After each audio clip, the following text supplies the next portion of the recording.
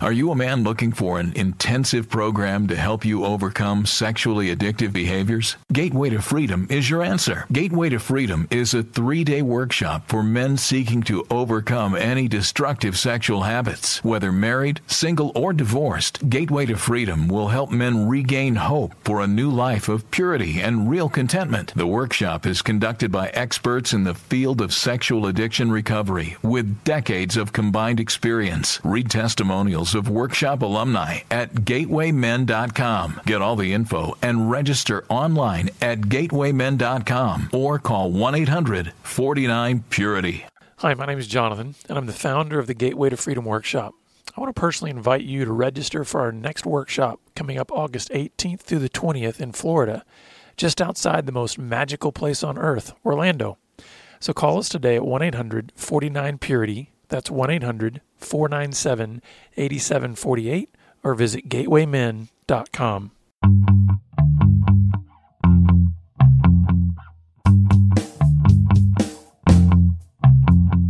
Welcome to Pure Sex Radio with your hosts, Jonathan and Stephen. This dynamic program is designed to educate, encourage, and equip listeners with the tools necessary for living a life of sexual purity.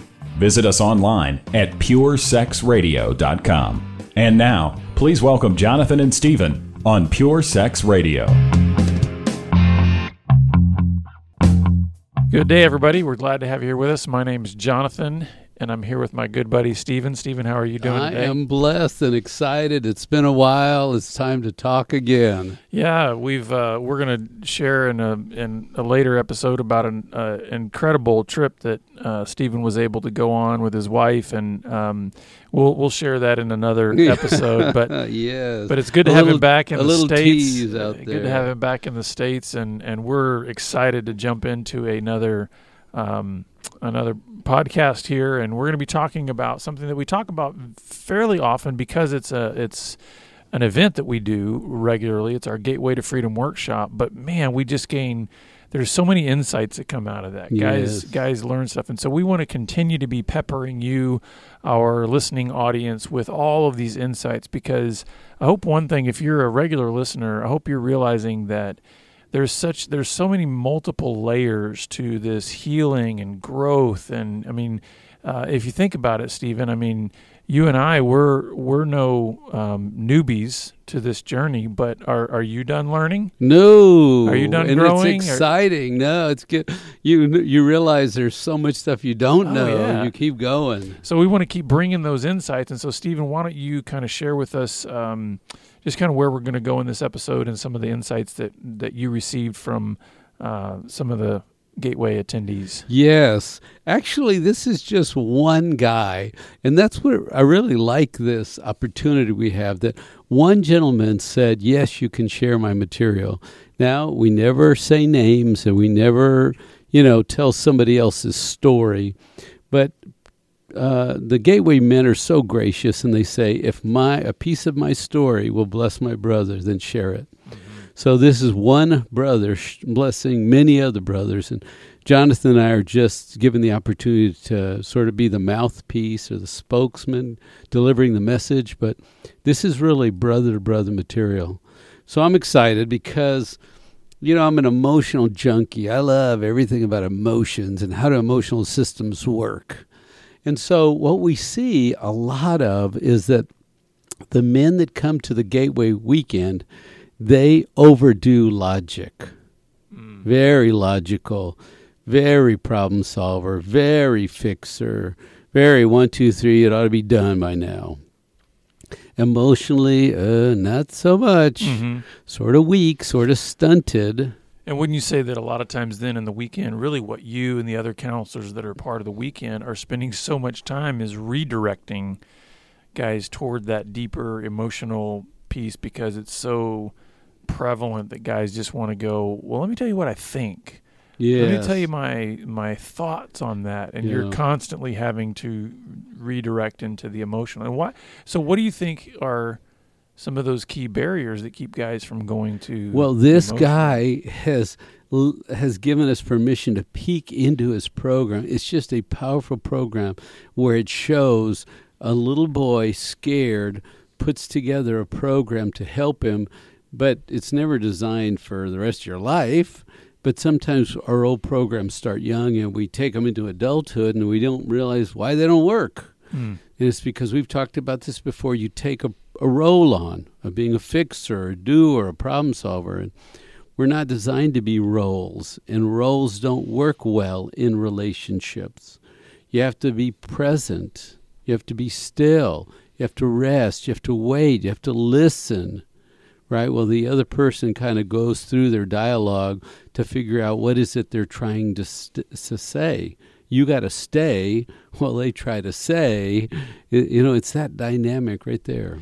Well, and I think, too, as you're saying that, I'm thinking, isn't it sad that we have, in some ways, without maybe intentionally doing this, we have almost pitted logic against emotion and emotion against logic. Yes. And if I hear what you're saying is, no, we're trying to help a person dig into the emotional in order that they understand the relational dynamics that are so important in terms of building healthy relationships. It's not like you set your head aside at the door and go, well, I guess I'm entering relationship now, so it's got to be, 100% feeling.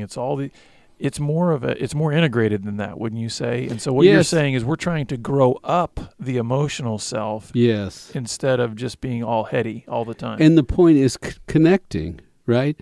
If all we're doing is problem solving side by side, we're not connecting well. Because connecting means you listen to me as I tell you my story, and I'm probably struggling in my story, and you're not going to fix it. Can you just be there? And the other thing that's interesting about what you said is we separate logic and emotions. And you know what I think? I think emotion's very logical. I remember the first time you said that, and I thought, that doesn't make sense. Because again, I think it's that idea we've created this dynamic that they're opposed to each other. Yes. But explain what you mean again, because you've said that on a previous podcast, but I want our listeners to hear what you mean by that. But emotions are very patterned, right? If somebody's angry, they don't become a fun guy in 5 minutes and angry in 5 minutes. No, they're angry. They're irritated. They're short. They're very predictable. They're very routine. They're very noble if you want to know them. So there's a lot of logic involved because I mean consistency and order. That's what I mean when I say logic. And so if you want to map out someone, worriers always worry, and fearful people are always fearful, and negative people are always find the negative, and angry, you know what I mean? And you think about it, you could go into the chaos and order it. That's what I'm saying. So let's go on to what this guy says, because it's going to kind of put the meat on the bones, if you will, of this dialogue. Yeah. So he says, in the past, I used logic excessively. When someone told me a story, I would ask myself, well, what should I be feeling right now? Isn't that great? So he's going to use his brain and go, okay, you're talking, and I should act and feel a certain way while you talk. So let me try to figure it out with my logic. Well, as I read that, I think, has he been reading my mail? 'Cause I can relate to that. I remember I actually wrote it in my book, Secrets, when I got married. I remember thinking as we were driving away from the church, this thought literally came into my mind. I don't have a clue how to be a husband, but I could probably play the role. I could so I started piecing together all of these scenes from television or from my own home or whatever. Wow. Well, what does a husband look like? And it's like, well, I can play that role. And so it sounds like that's kind of what he's saying. He's yes. like, I don't really know how to tap into my own personal emotions, but what would be the culturally or socially acceptable thing to feel What right would it now? look like? What would somebody say who wanted to be emotional? I'll just use that line. So he said, what should I feel right now? And then he said, I would then try to act the way I was supposed to be feeling. Isn't that great?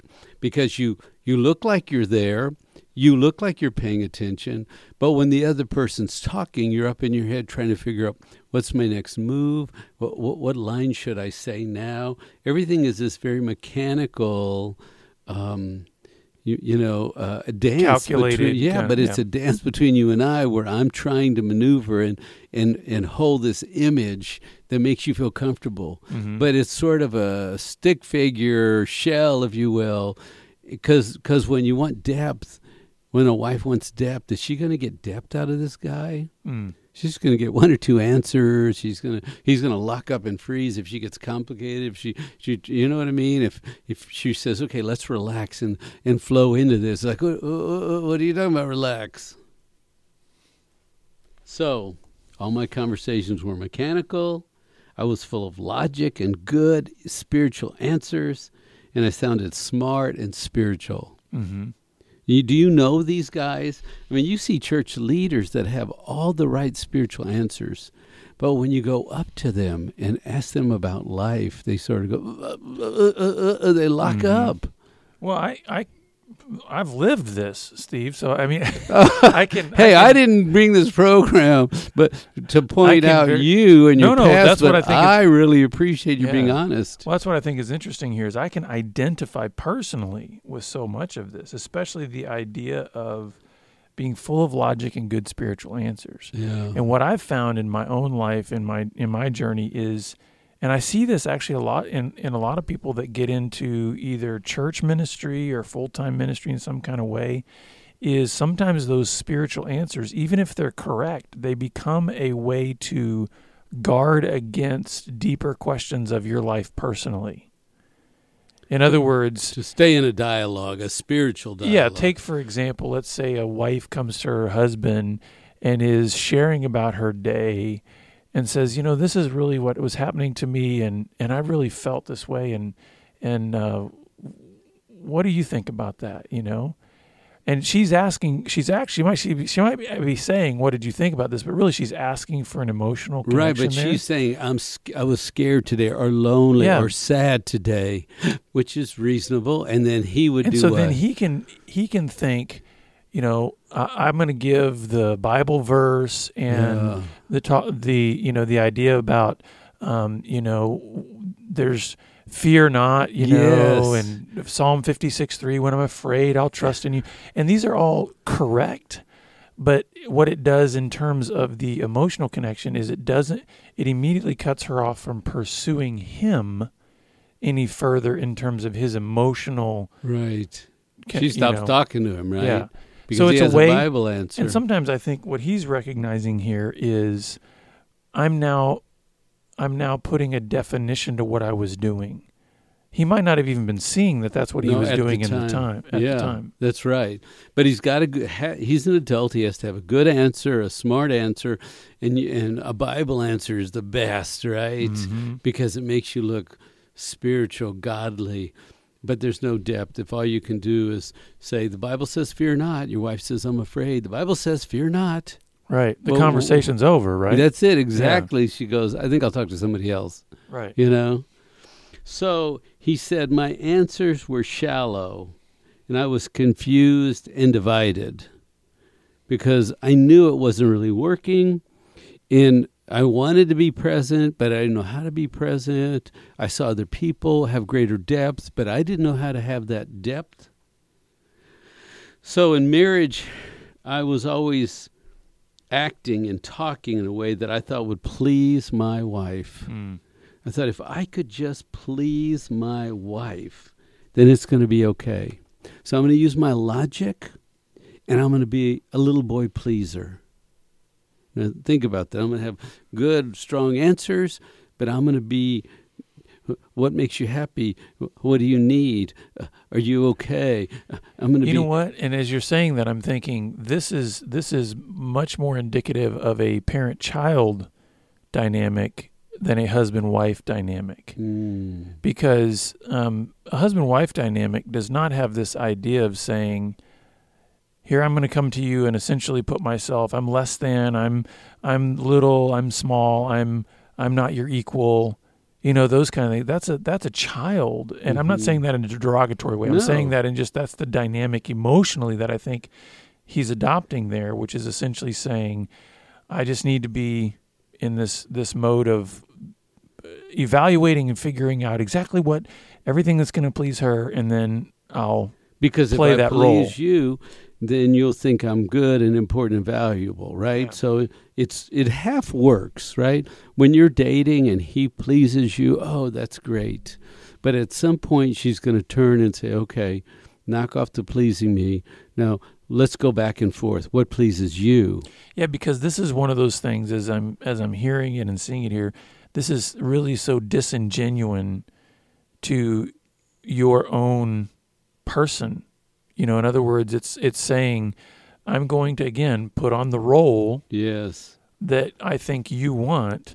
And what's that doing? That's creating more division, because a husband and wife are to be able to be, as the Bible puts it, one, naked and unashamed. Yeah. There's a connection there that goes deeper. But listen to this line based on what you just said. How when you were talking about how he could only be half there and not authentically there, fully there, he said, I would even violate myself to please my wife. I would minimize myself. I would shut my voice down. I would do whatever it took because I wanted to be pleasing to her, because I thought if I was pleasing, she would like me and want me, and then I would be safe. Mm-hmm. That I would even violate. And I don't think he means cut myself or beat myself, Right. but withhold, cheapen, minimize, have no voice. I would shut up and be out there for her. Mm-hmm. And as I hear that, the first thing that pops into my head is this notion that has sometimes permeated through the church that takes this kind of an idea and says, well, isn't that noble? I mean, isn't that kind of sacrifice noble?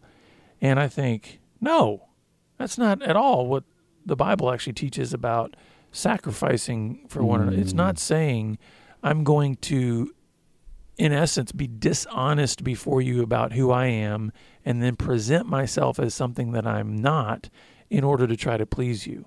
Yes. That is not the way we are meant to. I mean, even when Philippians 2 talks about consider others' needs more important than your own, it's saying you actually have your own needs that are important. You're just to consider others as more important than your own. So there's a self-care that's still right, and a truthfulness to yourself that's important to share with others as well. And how are you going to have a whole relationship if one of you tries to shrink and one of you, there's only room for one of you to be pleased, right?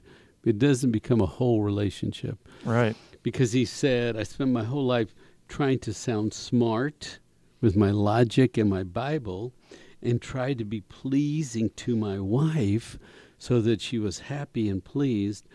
And do you hear how fake that is? I got to sound smart and I got to be pleasing and I got to sound smart and not mess up and then make sure she likes me and she's happy. And isn't that the foundation of an addiction right there? Well, at the very least, it's a foundation of losing a sense of yourself. Yeah, that's because, right. No self, no value. Well, and no understanding of yourself, because you've probably played so many roles in so many different contexts that there's a certain point at which you go, okay, which one is the facade here and where did the real me actually go? I can speak from personal experience on that, because you're right. It does, I think, then lend itself towards addictions because we want some relief from the confusion and the division. Being smart all the time or good all the time, and smart all the time and shrinking up and making you big and me small. And I have to sound smart and I have to keep you happy. Yeah.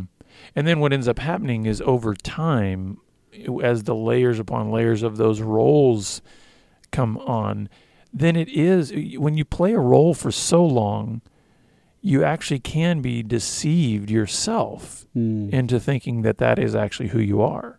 That's true. So you kind of lose your sense. You know, really, you lose is what your you're sense saying. of identity. Yeah. So he said, if I ever failed, I would beat myself up, because this program was supposed to work. Be smart, have the answers, and make your wife happy. Keep her happy. Even if you have to sacrifice yourself, keep her happy. Her happiness is the most important thing. But do you understand how a wife would want a whole, real person, not an answer man who's trying to be a servant. Just serve you, just serve you. We need sort of an equal to engage on difficult matters. What do you think about this? This is what I'm thinking.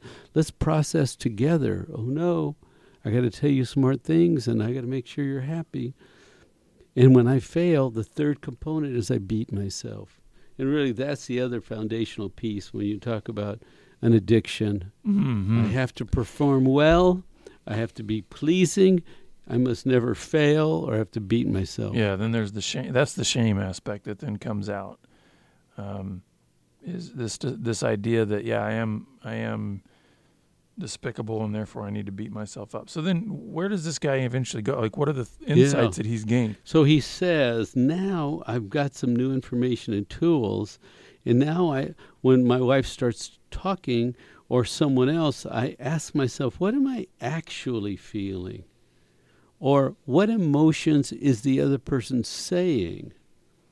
And I use these 3 lines, mad, sad, glad. 3 emotions, mad, sad, glad. So he says, I ask myself, am I hearing sadness? Or is the other person mad? Or are they glad? Mm-hmm. Because if you recall, we did one episode where a guy said, I don't know what to feel, but I kind of know what anger is. So I make everything either anger or not anger. So then I need a pathway to go down, right? Right. And that's what this mad, glad, sad thing is are they mad? The world doesn't treat them right. It's not fair. I got passed over. I don't have friends. Everybody's going out but not me. Are they mad or are they sad? I wish life was better, and I wish I had more money, and I wish I had better friends. I wish I could talk. I would. Sort of sad. Or are they going, wow, you can't believe what happened to me today. Oh my God. Wow, it was great. It's glad. Mm-hmm. And so he's now saying, I'm staying out of my old program, and I'm listening to their emotions. And then I'm thinking, not what should I be feeling, but what am I feeling? What am I feeling? And I think as you're saying that, I'm thinking there's a type of an awakening that I think happens here in the same way that when a person has been immersed themselves in the lying that occurs with addiction, the perpetual lying and deception, that there's a similar kind of awakening that has to happen where a person is learning to tell the truth. And I know that sounds crazy because we think, well, the truth is the truth, right? But if you've been so used to lying, that's been the way that you've communicated all the time, even about things you don't, quote unquote, have to lie about. It's a process to then learn to tell the truth. And I feel like this is a similar kind of thing of what happens emotionally here. Hey, I've been so used to have the smart answer, be the pleaser, make it fit the role based on the context that I'm in, that it can be a while for you to go, what am I actually feeling? Not what should I be feeling or what does somebody else want me, but what am I actually feeling? So I think there's a learning curve on just being able to recognize that. And I think the Mad, Sad, Glad is a good tool to help initialize that learning the beginner curve. To say, okay, let me slow it down and put it in one of these buckets. So he said, before I was operating out of a false identity. Be smart, be pleasing, never fail. Be smart, be pleasing, never fail. That false identity created all kinds of havoc. And so now I'm going slow. I'm trying to really feel. I'm seeing myself as just a regular guy. And I'm trying to learn this idea of processing and walking through feelings and emotions and being present. Not hiding, running away, but sort of trying to be useful in the world of emotions. Mm-hmm. And that's probably a bigger step than we're even highlighting here, because that's a major breakthrough. Just to be able in his shift of thoughts. Yeah. Mm-hmm. He said, I was divided, empty, and stuck. I was tired of being a pleaser. My logic had run out. My pleasing wasn't working, and I was failing. And then I went to a Gateway to Freedom weekend, and I got my eyes opened. Mm-hmm. And that's one of the things that we love to see at the workshop is when guys kind of have what we call the aha moments. It's like there's a breakthrough, not an aha moment like, oh, I gained the new intellectual understanding. The aha moment of, oh, I see what I've been doing. I see where the gaps have been. I see where emotionally I've been stunted. I see where my growth emotionally got off track or got stunted or got completely stifled. And those are exciting to see because you realize that no matter where you are on the journey, there's always hope for growth. And it's fun to see that because I think some guys have gotten so into their pattern that they think this is just the way I'm going to be the rest of my life. They don't realize that there can be this kind of awakening and new growth. So he says, I've made a shift in my mind in what I'm telling myself. Not the false identity anymore, but I'm practicing true identity in Christ. I'm living out my Christ identity. So now there are going to be people out there going, well, what does that mean? Right. You know, what do you mean live out your Christ identity? Because he was living out his like boyhood, early trained, false identity that was breaking him down. I mean, if you think about it, this is the kind of guy that found some porn to make himself happy to escape because the false identity is too heavy. So what's true identity? What would you say true identity? What do you think his thoughts might be if he was going to walk in true identity?